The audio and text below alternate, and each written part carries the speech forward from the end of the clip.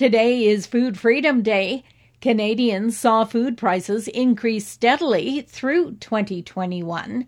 The Canadian Federation of Agriculture says as of today, Food Freedom Day, a Canadian household of average income will have earned enough money to pay for their entire year's grocery bill.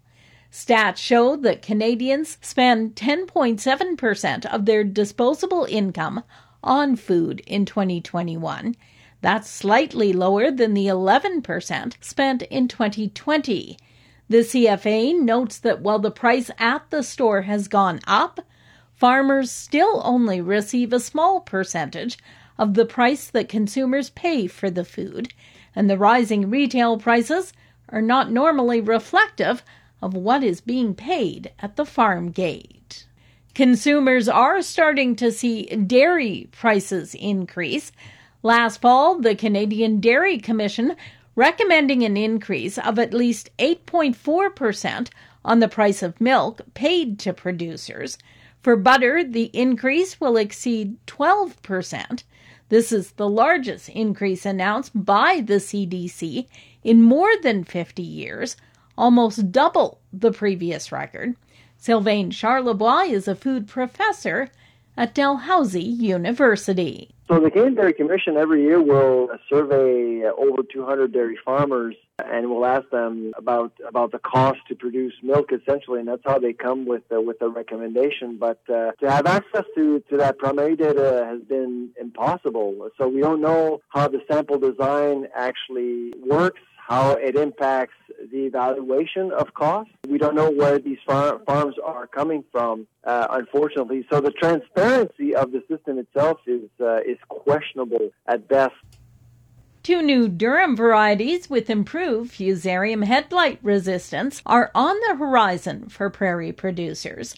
Durum breeder Dr. Ruan says one of the new lines, DT 2009, known as AAC Schrader, is the first durum line in Canada and the world with intermediate resistance to FHB. In addition, AAC Schrader has a high yield, good straw strength, and high protein concentration. He notes it also showed good drought tolerance, yielding 9 to 11% more than other current cultivars.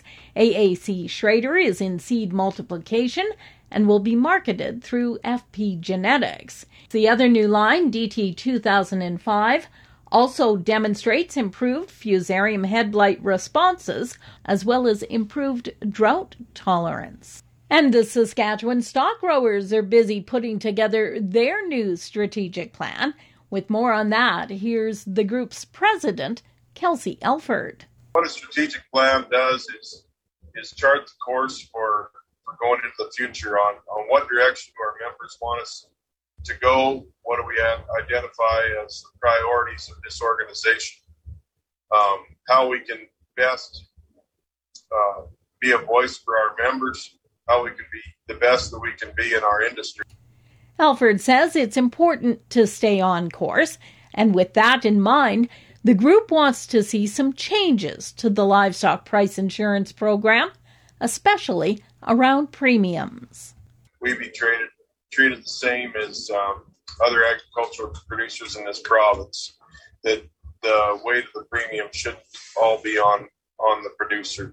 During the group's semi-annual meeting, they also discussed working with the province on a processing study. For Golden West, I'm Glendalee Allen Vossler.